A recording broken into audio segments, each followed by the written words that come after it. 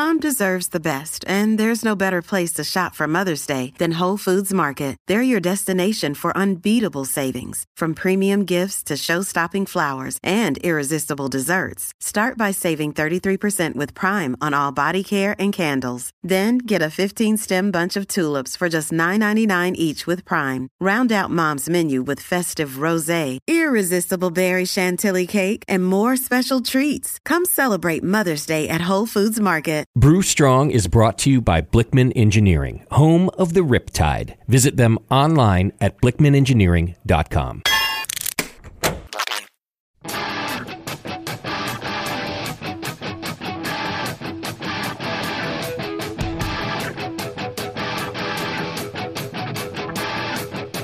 Brewers, it's time for the beer radio you've been looking for.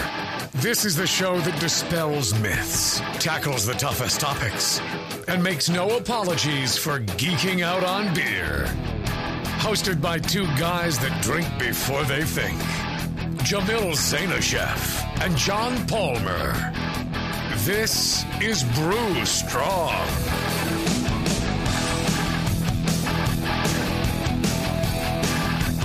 Hey, howdy, hey, my brewing brothers and sisters. Greetings, cretins. Back again. It seems like a long time since we did a show. Could be. Yeah, ages. Time flies. Mm-hmm. Time flies when you're having fun. Mm-hmm. Mm-hmm. Fruit flies like a banana. Fruit flies like a banana. Yes. Yeah. I've been having fun with we got ourselves in a 5-barrel little pilot brew plant. Oh, nice. Who made it? NFE out in China. Oh, okay. We just needed something we thought would do the job, and it's actually fantastic. They did an amazing job with it. I'm just surprised at the quality of the build and the features for the price we paid. I mean, there's something to be said. Yep. We just needed something basic to get going, and we're just doing a lot of fun little things.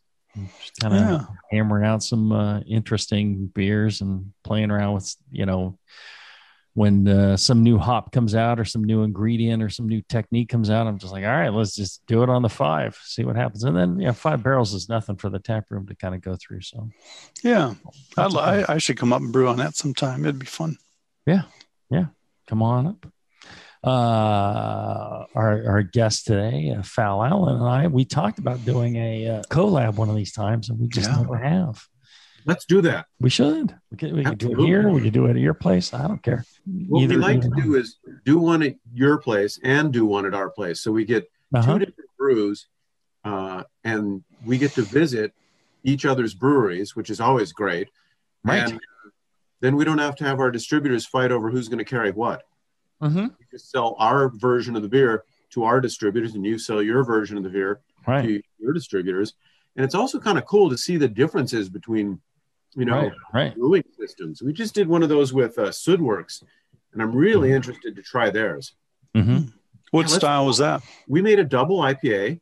I know you're shocked. Is that a new style? I haven't heard of that before. They're not very popular in America. And we sold out of it immediately before it was even finished fermenting it. And we did 80 barrels.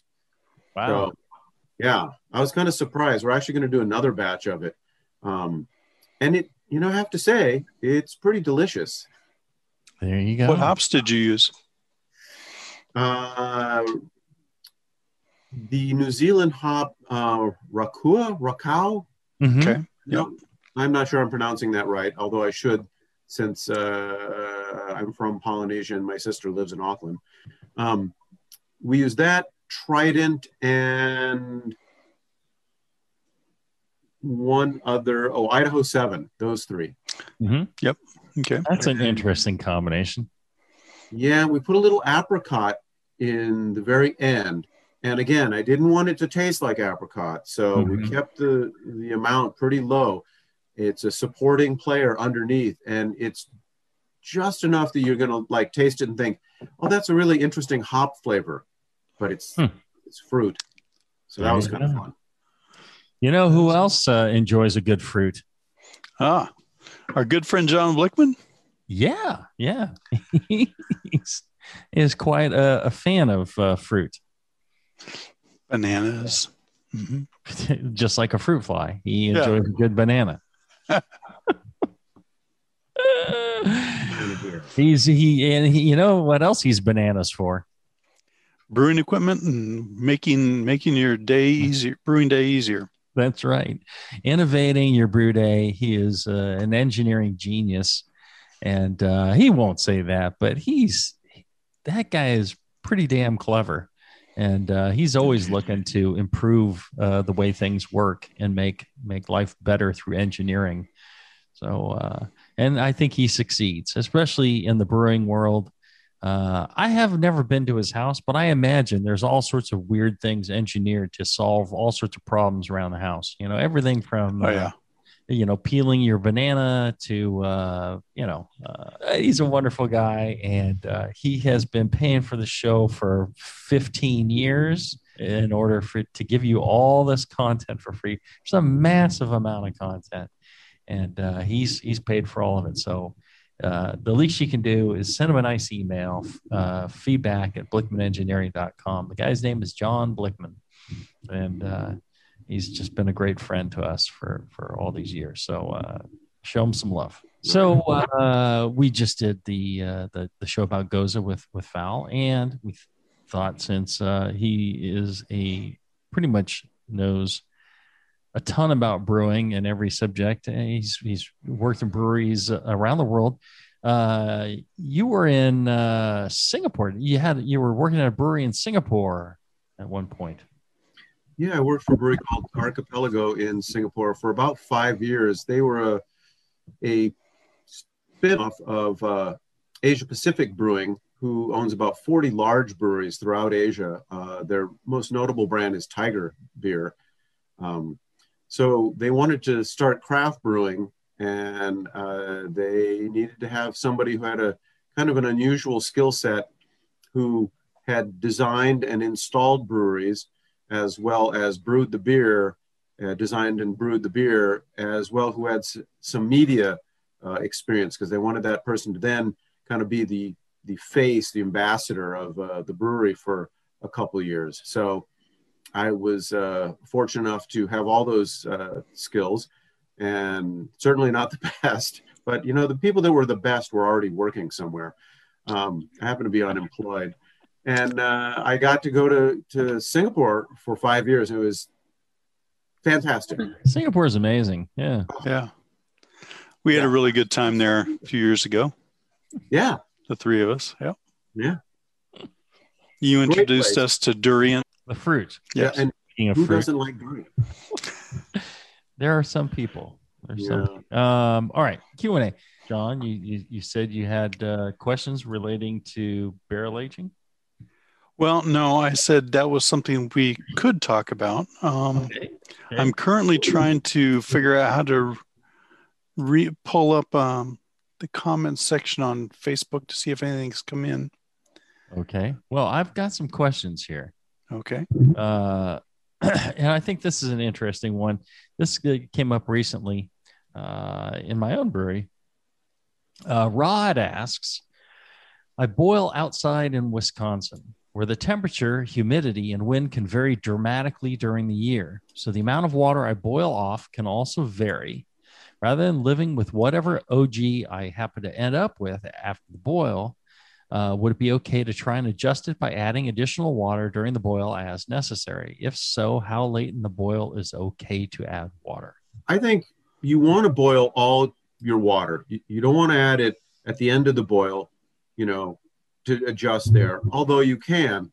I think it's best to boil the entire, portion. But having said that, you don't need to boil it the entire time. So even if you boil it for 5 minutes, I think you're probably going to be okay. Mm-hmm. I would say if you're adding a big amount of water to get, to make an adjustment, you need to boil longer. But most adjustments are going to be pretty small, and you boil for 5 minutes, you should be fine. So taking a gravity 10 minutes out and then making your adjustment, I would think would be, okay. I see no downside. Yeah, I think in general, there's a couple of reasons why people add water, and one is that the evaporation is changing. You get a lot of wind on a dry day, and it's warm. You're just blowing through a lot of moisture coming off of your kettle, and so you started at the correct gravity, pre-boil gravity. And as you're boiling, you're just boiling you're getting a little bit too much evaporation. Adding water back really is going to have very little impact. If you really went to, where it's some ridiculous amount where you're getting a super concentrated boil, that can affect some of the compounds, the proteins and things like that.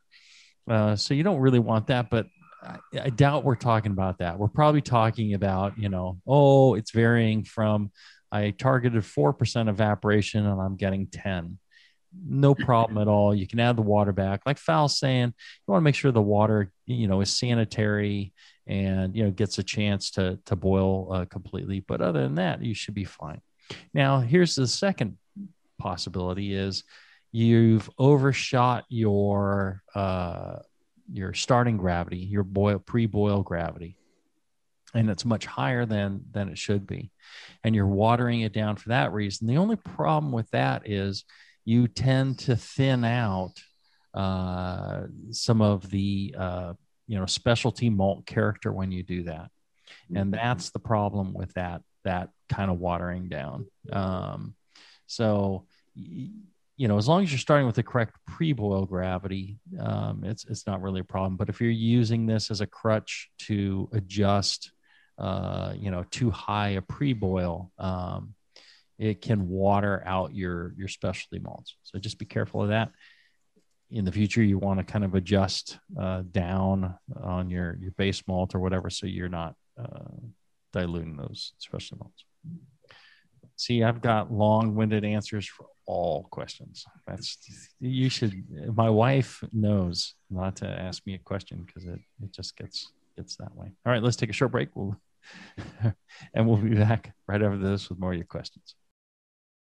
Are you looking for a simple brewing system that's great for all grain brewing, but everything on the market seems to be full of compromises? Blickman Engineering has the answer. The Blickman Brew Easy All Grain Brewing System. The Brew Easy is a complete system with easy upgrades and a beautiful compact design, perfect for any size brewing location. At its core, the Brew Easy is built on two gorgeous Blickman Boilermaker brew kettles, a high-temperature March pump, and either a top-tier gas burner or the new Boil Coil electric heater. The Brew Easy adapter lid allows the pots to stack on top of each other, forming an efficient, strong, and compact brewing setup that comes in 5, 10, and 20-gallon batch sizes. Upgrade your Brew Easy system with full automated control by adding a Blickman Tower of Power temp controller, and make moving around easy with the Blickman Kettle Cart. The Brew Easy is modular. If you already own a Boilermaker kettle, you can build your Brew Easy by purchasing just the modules you need. The new Brew Easy all-grain brewing system. See it today at BlickmanEngineering.com and brew with Blickman quality on your new Brew Easy.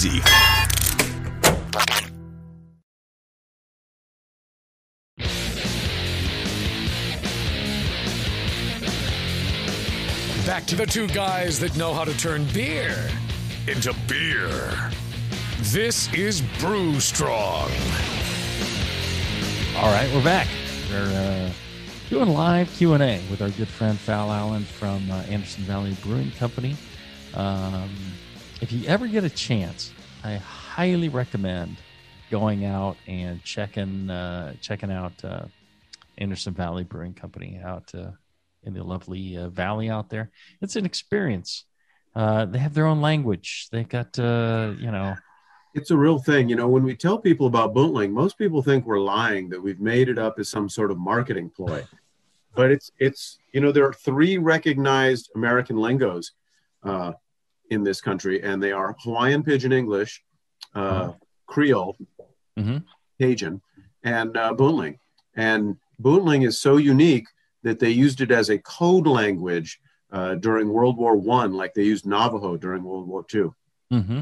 So you've heard of the Wind Talkers. I'm not sure what they called the Buntling folks, but it was probably Dirt Talkers.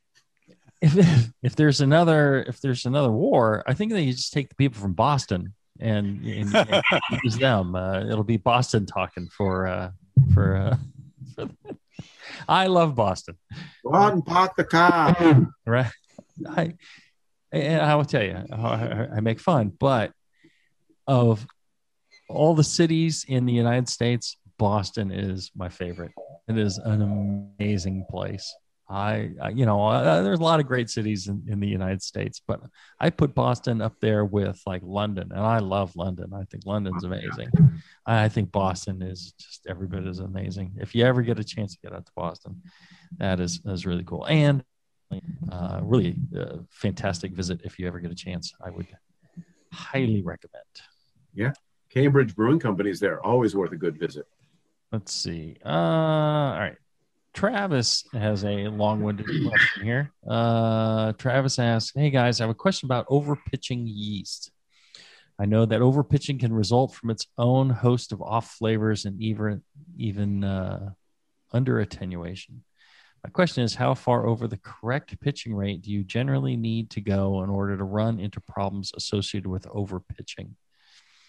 I brewed an English-style barley wine a couple of weeks ago. I was shooting for an OG somewhere around 1.100, but due to various reasons, I ended up with a gravity of only 1.086.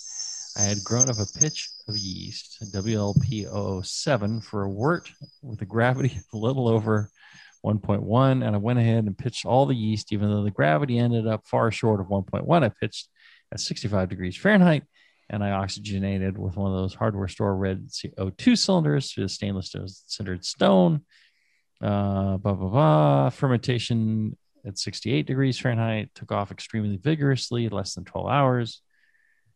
Seemed to finish in less than a week. Current gravity held stable at 1.024 for a few days now. Beer tastes overly sweet. I feel like I did everything right for proper fermentation of a big beer and still got what tastes like an under attenuated beer. I really wish I had done a fast ferment test. I wonder if I'm pitched too much yeast. I can't imagine that I did, but it's the only thing I can think of right now. Let's see here. Interesting. Total boil time was 3 hours. 007. 98% pale ale malt and 2% acid malt. He probably didn't overpitch. That's probably not the problem, because most of the time you have to pretty substantially overpitch, like more than 25% over, like 30 or 50% more than you might. Yeah. So I don't think overpitching was his issue. If it was me, my guess would be either that he doesn't talk about fermentation temperature, but either the ferment got cool and that stalled the yeast out, which is pretty common problem. Or a more common problem with homebrewers is he didn't give enough oxygen to the yeast. And with a big beer like that, sometimes you got to feed them halfway through with a little more O2, rouse it from the bottom to get the yeast back into suspension and a little more O2. So that would be my guess. And at 1024, there's not a lot you can do at that point. You could try oxygenating it again, but that probably won't help much, and you run the risk of having an oxidized beer. Right. And anytime a beer gets over or wort gets over 1080, I tend to my rule is add O2 a second time. So he did 2 minutes of O2 through a centered stone to start with. So that's pretty good. Let's see. But that is for 10 gallons, 11 gallons. But it was in 2 different containers. So I assume he did each one for 2 minutes. But what I would do is about 8 to 12 hours later, I would hit it with a second dose of oxygen, because the yeast has pretty much taken it up at that point, the initial oxygen that you had, and done some growth, and you hit them with another dose. It'll lag the ferment a little bit when you do that, because the yeast will stop to pick up the oxygen. But you'll get stronger yeast, better, better membranes on them. They produce more of the sterols that they need. And so they'll ferment that out, no problem. A forced ferment is a good idea. If you had done that, maybe one of the things, 3 hours of boiling, although it was a very simple grist. So I wouldn't think that you'd have problems with that. He gives his starter information, and it all seems fine. Yeah, I don't think it was over pitching, not at all. I think that's fine. And like we're saying, I did some tests on over pitching way back in the day, and it took at least double the amount of yeast that you would normally use. So instead of like, a million per Plato per mill, you're talking 2. And even then, the issues are subtle. I think I did one like about 4 or 5, and just to see what would happen. And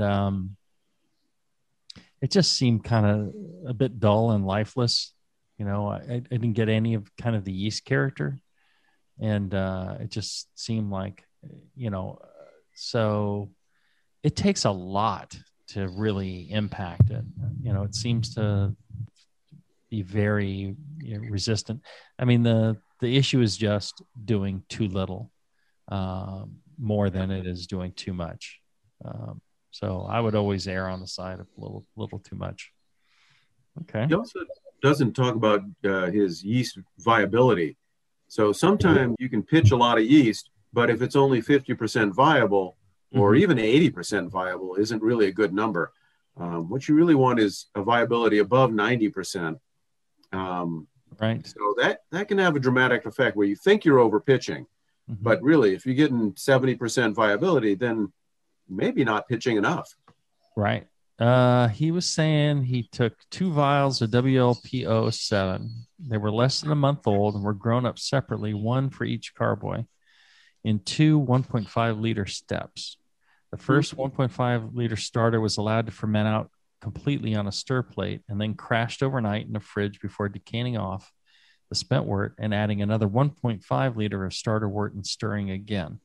The starter was pitched while actively fermenting about 12 hours later. He seems like he's doing everything right. So, what was the issue here? It might be, mash temp 149 to 150 for 90 minutes. Water seems fine.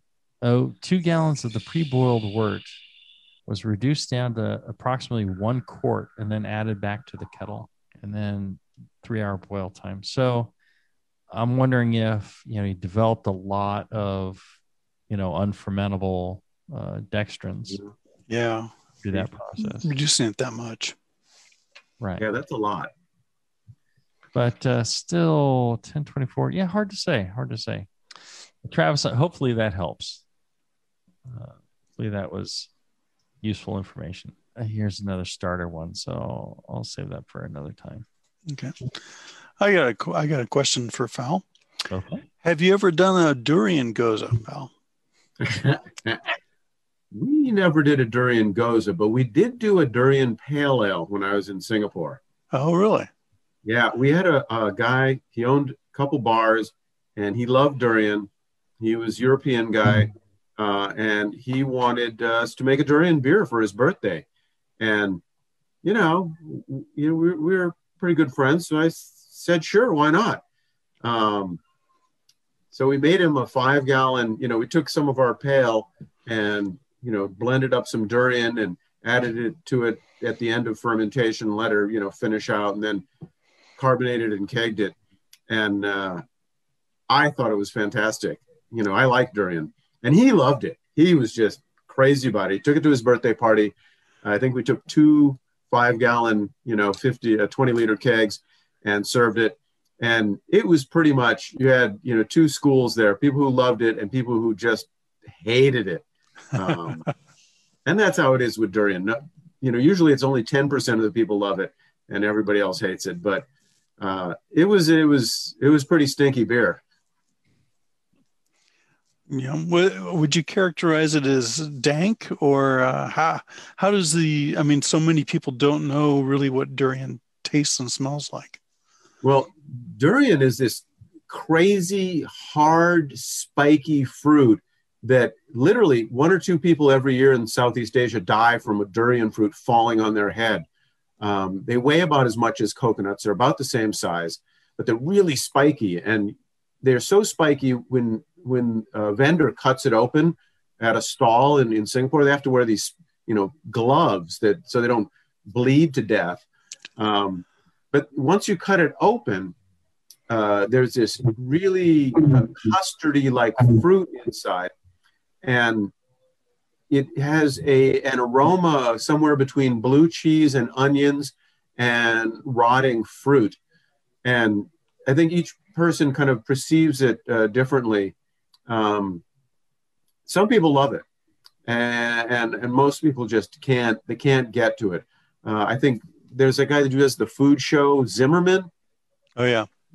And he says he'll eat anything. He actually threw up eating a piece of durian.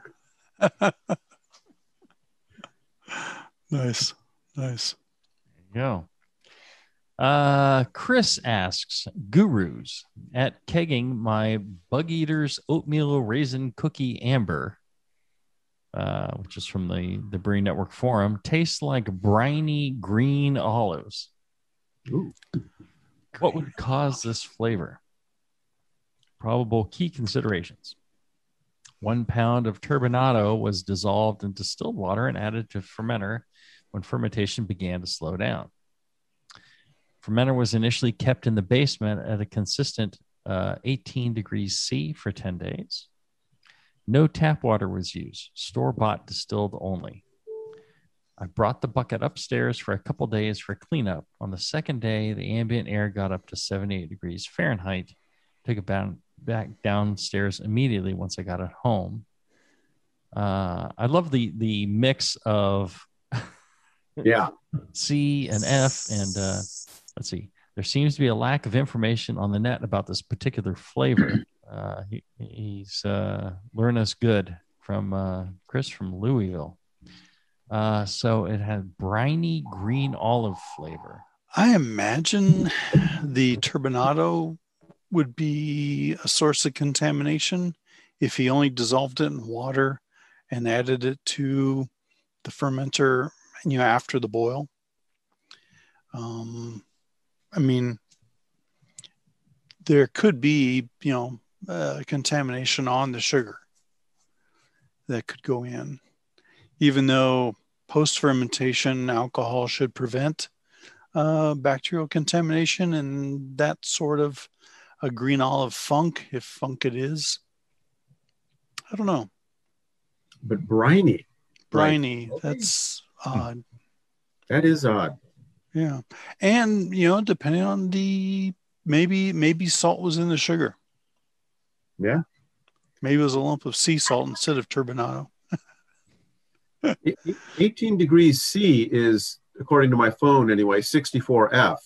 Mm-hmm. So that's pretty low. Right. If it was lower, I would suggest maybe it was some sulfur compounds that had kind of been thrown off by the yeast, as they get stressed. Mm-hmm. The reality is the vast majority of flavors that are in a beer come from fermentation of some sort, or bacterial action or something that is coming from that. So I would look towards that, like John's saying, could be some sort of contamination from that process. Anything that's going into your beer, there's hot side and cold side. You really need to be very careful about what's in their cold side. Yeah.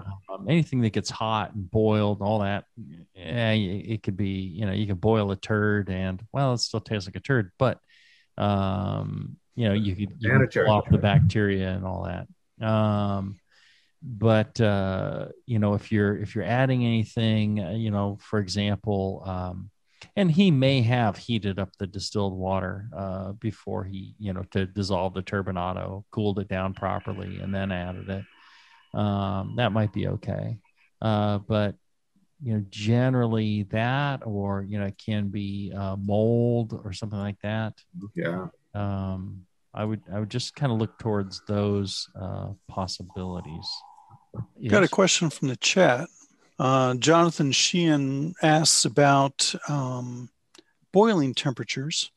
Mm-hmm. He says that he had a storm roll through that dropped the pressure to below sea level, dropped his boiling temperature. So the digital controller wouldn't roll over to the set boiling temperature. Not sure what he means there.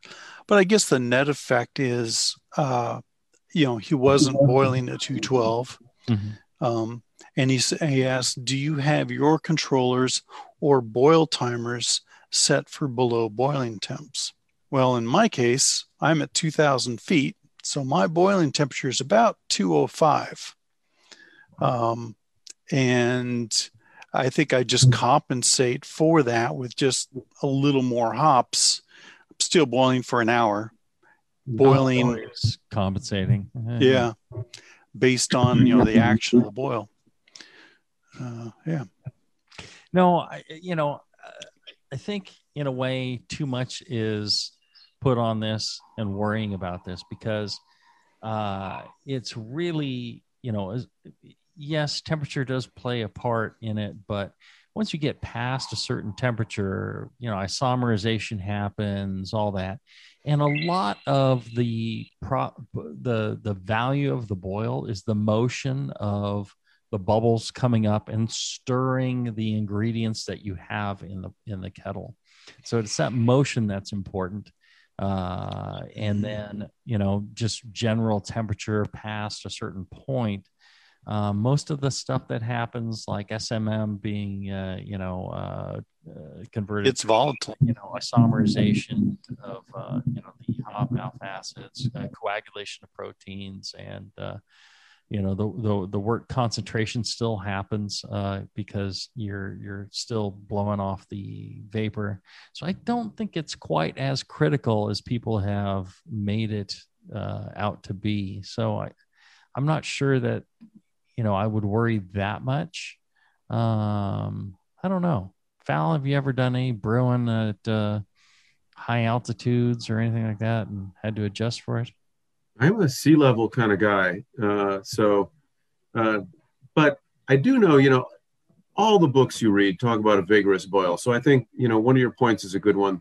There has to be movement in your boil. I know that for a long time we talked about 10% evaporation per hour, and that's pretty high. That used to kind of be the standard. I think now 10% evaporation over a 90-minute period of time is a little more acceptable.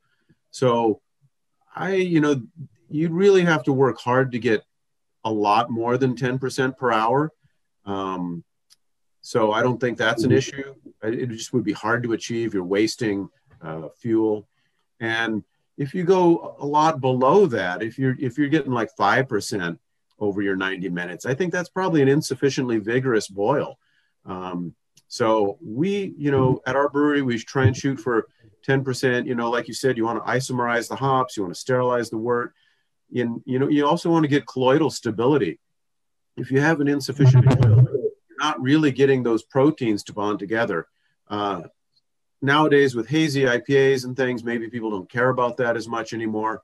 But I would contend that if you're not getting a proper boil and you're not getting those proteins and things to fall out, that carries over into a flavor that you have in your beer later.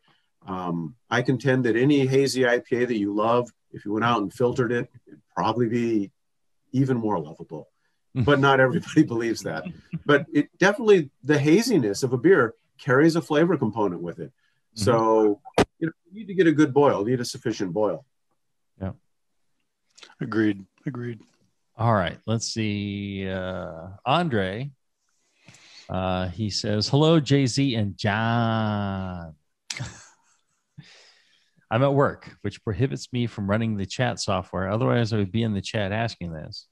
Is it possible to mash grain for too long? I'm planning on doing a double brew day, starting my second mash as the first batch is boiling.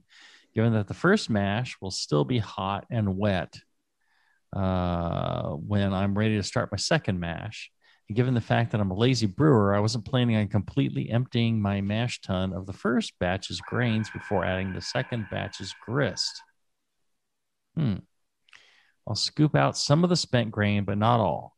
Can this negatively impact the quality of my second batch? He uses a 15-gallon insulated stainless steel kettle as his mash tun. He continuously recirculates during the mash. He realizes that the water and the wort retained in the leftover grains in the mash tun will affect my water calculations, but I believe I can deal with that. Besides, I brew by the seat of my pants. It'll be fun to deal with this on the fly. No, really, it will be. Thanks, gents. Andre. So what he's talking about doing is he doesn't want to clean out his mash tun. He's just going to scoop some out, throw more grain on top, add some more water, and go again to save himself some time. So I'm imagining, let's say that half of the previous mash is still in there. I mean, the only thing I can think of is, if it wasn't left for a long time where the bacteria started to break down, right, stinky, I would think that, the only thing you're dealing with is maybe, some additional tannin extraction. But if the pH is right, that'll mitigate that. You probably get a little bit more of kind of that protein, grainy kind of character. I imagine there's some flavor impact, but not terrible. But it would be different than if you completely got rid of the mash. And I don't know. What do you guys think? I'm not coming up with anything that would. I mean, I think the bacterial your database is empty. Your search. Yep. Your I think the mash spoiling over time is about the worst thing I can think of. Mm-hmm. Yeah. I think Jamil makes a good point. You might pick up a little more graininess, but if you're talking about, a quarter of your previous mash still left in there, I wouldn't worry about it. And if you're talking about dumping it right in afterwards, like within an hour or two, I don't think I'd worry about that either. Mm-hmm. If you're talking about 6 hours later or 12 hours later, that right. Seems like a problem, but right. And anybody doing this and thinking they need to completely clean their mash tun of all, every last bit of grain, I wouldn't worry about it. I would just, dump it and go. And if there's a little bit left over, nobody's going to notice. All right, let's take a short break, and when we come back, we'll have more of your questions right after this.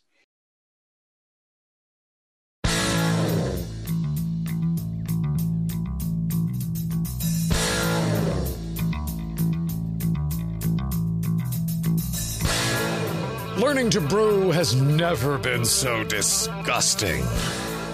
This is Brew Strong. All right, we're back. I want to tell you about my good friends, Josh and RJ up in Sparks, Nevada. Brew Chatter, brewchatter.com. Great folks. I'll tell you, if you enjoy this Q&A, you can Q&A those guys at Brew Chatter.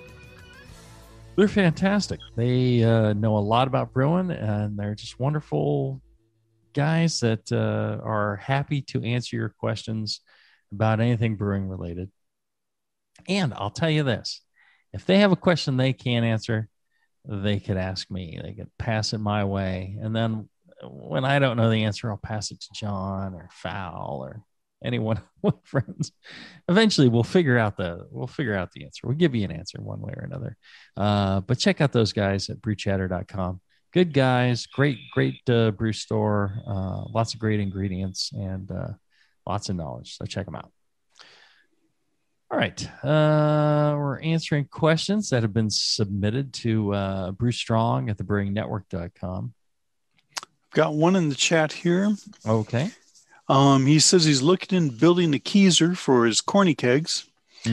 What are our thoughts on tubing length, diameter, and diameter, CO2 pressure, and tap hardware for consistently good pours across all beer styles?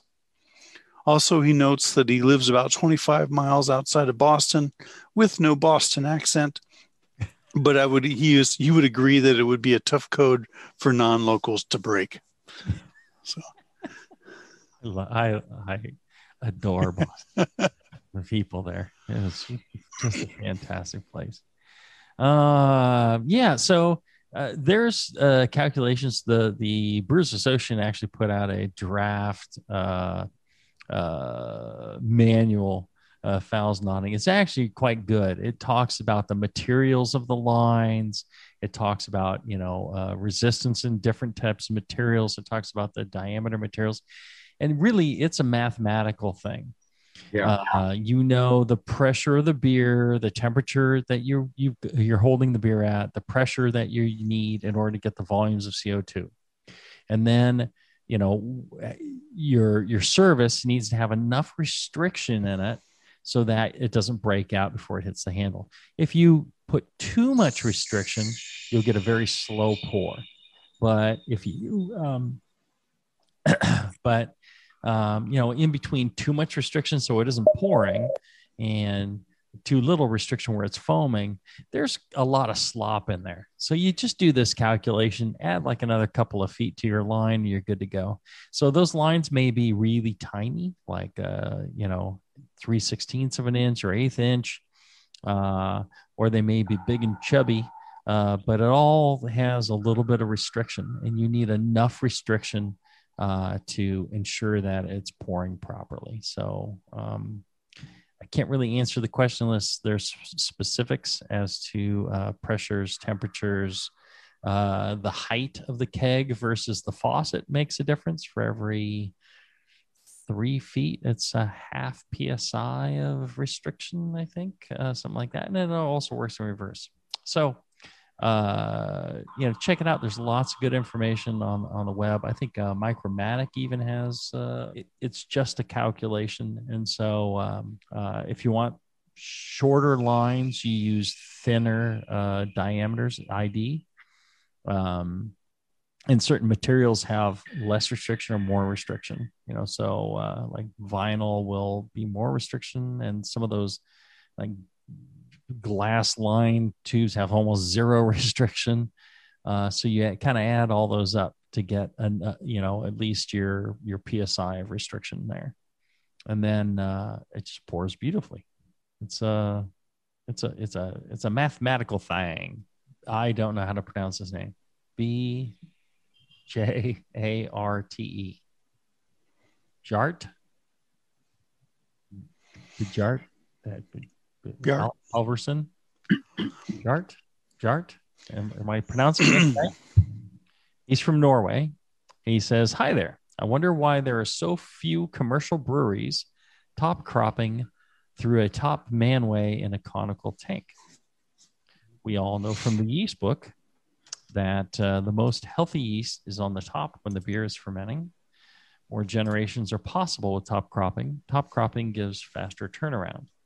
So except that it sucks to harvest from a ladder, the need for a positive displacement pump and a strict sanitation regime, why would you not top crop in a commercial setting? Cheers. Love the show." Fal, why are you not top cropping? What's the matter with you?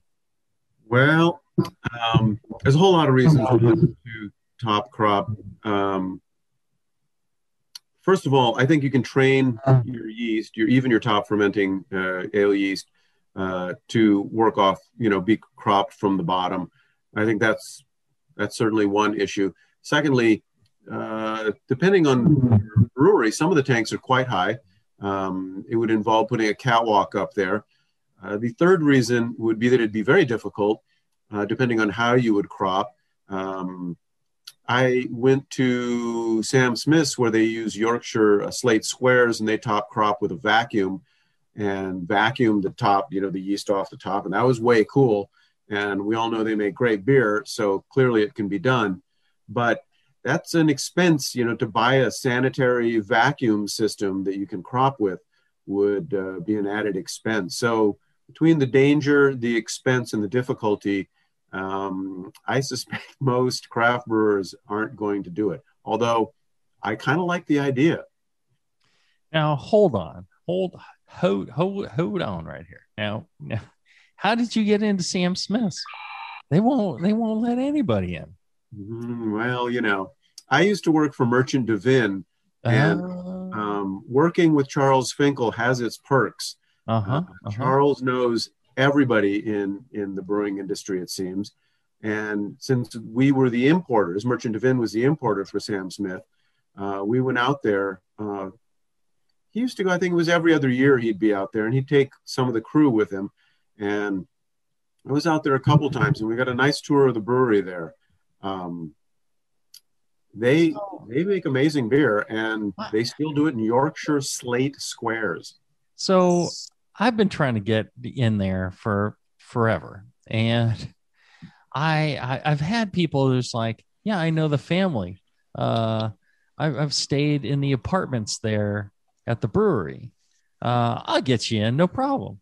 And they reach out and they're just like, no, they don't want anybody who's a brewer from anywhere coming by. It's like, I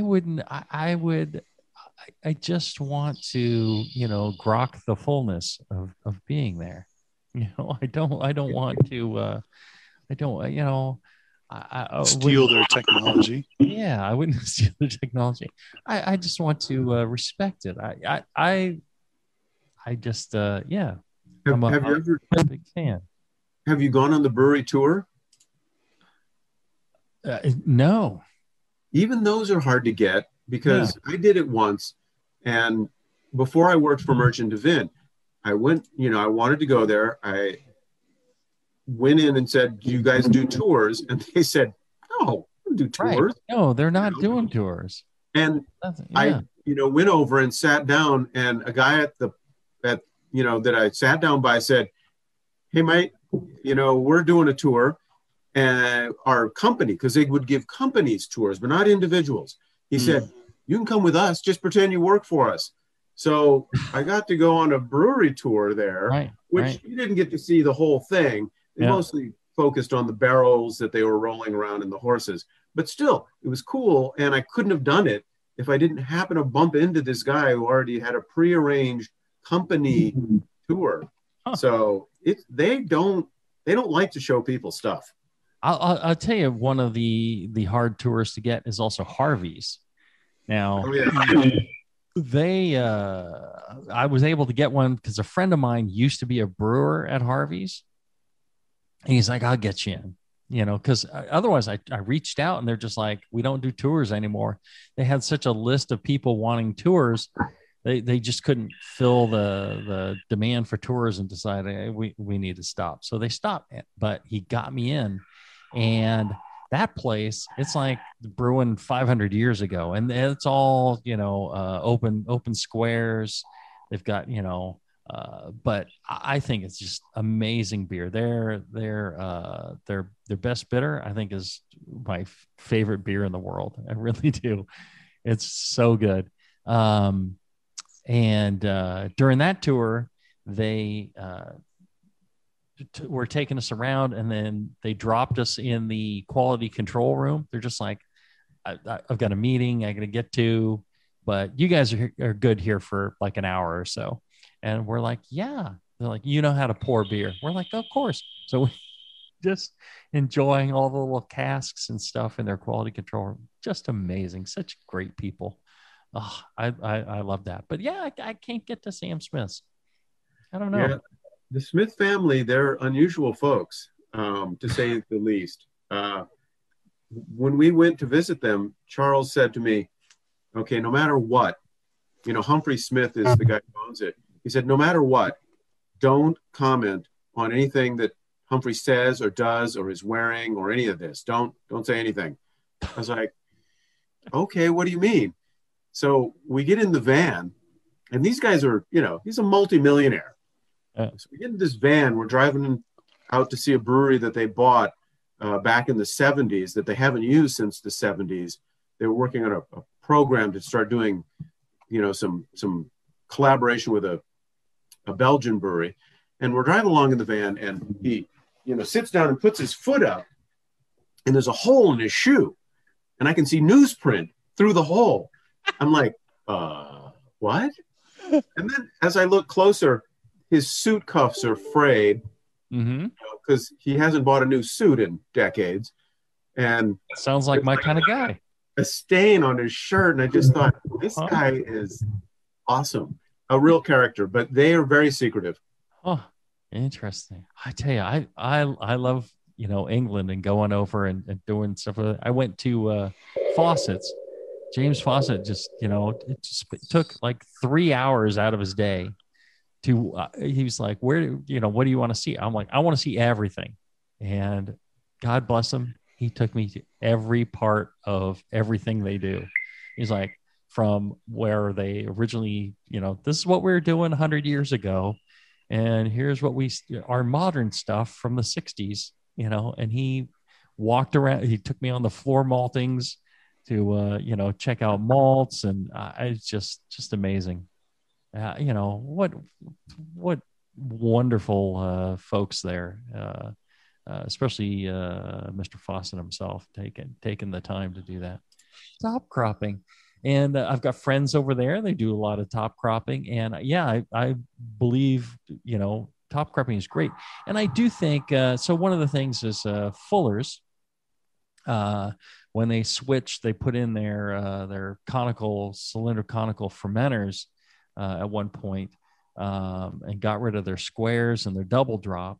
The yeast started, learned to, drop to the bottom. And really it learns because you're pulling the yeast from the bottom. And so it's kind of a self-fulfilling thing. The yeast starts, that you're pulling is the yeast that drop to the bottom. So the next generations are yeast. It very quickly will shift. I do think you get a different character though. I think the yeast that top crops, it's more oxygen hungry and picks up more oxygen and tends to produce a different flavor. So especially in British beers, I think that can be a real positive. I'm not sure it's needed in something like you're trying to do a clean, American style beer. Then, bottom cropping is probably the better choice there. It just depends on the beer you're trying to produce, and how you treat the yeast is going to develop a different flavor one way or another. It can have an impact. Top cropping is difficult though. Like Fal's saying, tanks can be really tall. The openings, those ports on the top of most American tanks are tiny. They're not like manways. They're, 6-8 inches, and you can open those up and you could insert a vacuum pipe and vacuum up some yeast from that, but unless you're trying to make a beer that needs top cropping, I don't know. Home brewing, easy enough, and smaller scale commercial brewing, I would definitely check out top cropping. All right. There's the bacteria factor too. Yes. Once you open a tank up, you're opening up to the atmosphere, and that can have a lot of bacteria in it, depending on where you are and what's going on. So, there you go. All right. One more short break. When we come back, we'll have one more question right after this.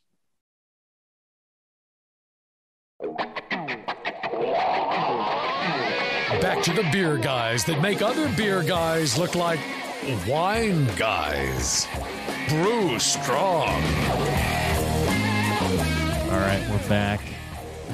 John, any question in the chat, or should I answer Will's question here? Go ahead and answer Will's, because we've run out of chat room questions. There you go. Will asks, hi guys. Thank you so much for great information through writing a podcast. I have a question I have not heard answered before and looking for your perspective. I use a digital refractometer for measuring gravity. However, the readings vary quite a bit depending on how many hop tube particles are floating in the sample. There are syringe filters that can remove them before reading, but I'm wondering if this would then underestimate the true gravity. Any thoughts on this would be great. Thanks in advance, Will. I haven't noticed variation in my digital refractometer, which I assume is the little console when you drop just one drop on a little window. Mm-hmm. The brand escapes me at the moment. Right. Well, it's all, these digital refractometers are based off of, kind of the amount of light that goes through. And I imagine, the more, particulate matter or trube you have in there, it could really affect the reading. Fal, have you played around with the digital refractometers much? We have tried them. I like the analog ones better. And we use them in the brew house because you don't have to temperature adjust them. One drop, temperature adjusts pretty quickly by itself. Mm-hmm. But we don't use them for really accurate readings. We use them for a quick measurement of our gravity as we're running off or during the boil. For any really serious readings, we use a hydrometer. Mm-hmm. And even those can be off some. So you got to check them regularly. Make sure that if they're temperature corrected, you use the correction or you get the wort to the right temperature. I don't really trust the refractometers for any serious, exact readings. Mm-hmm. But they are pretty handy in the brew house. You don't have to cool the sample. Yeah, I'm with you. Same thing here. It's nice to check things. We actually use one for checking our glycol concentration, once a month. We check that and the pH, monthly and record that just to watch our glycol. But as far as brewery readings, it's all hydrometers. Just more accurate than the refractometers. Refractometers are great; they're quick. Yeah, like you're saying. But there you go. All right, that's all we have time for today. Thank you so much, Fal, for joining us. Yeah, really appreciate it. A pleasure to see you and chat with you. Thank you for having me. Certainly, I enjoyed it. I wish we could do it in person.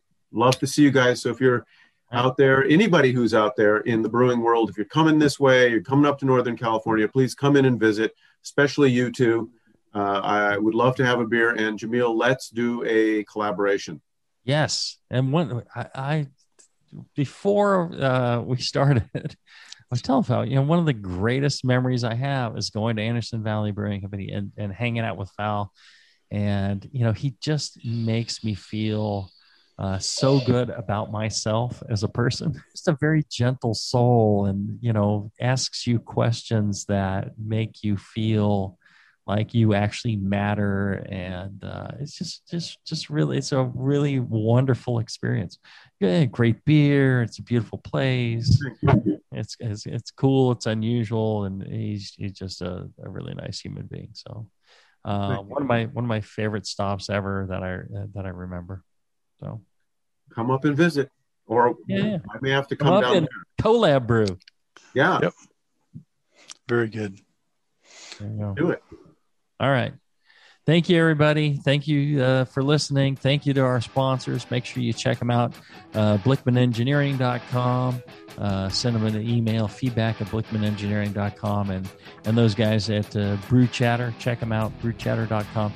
Good folks. All those, they're all just putting money up so you get the stuff for free. So check them out. Until then, everybody, brew strong.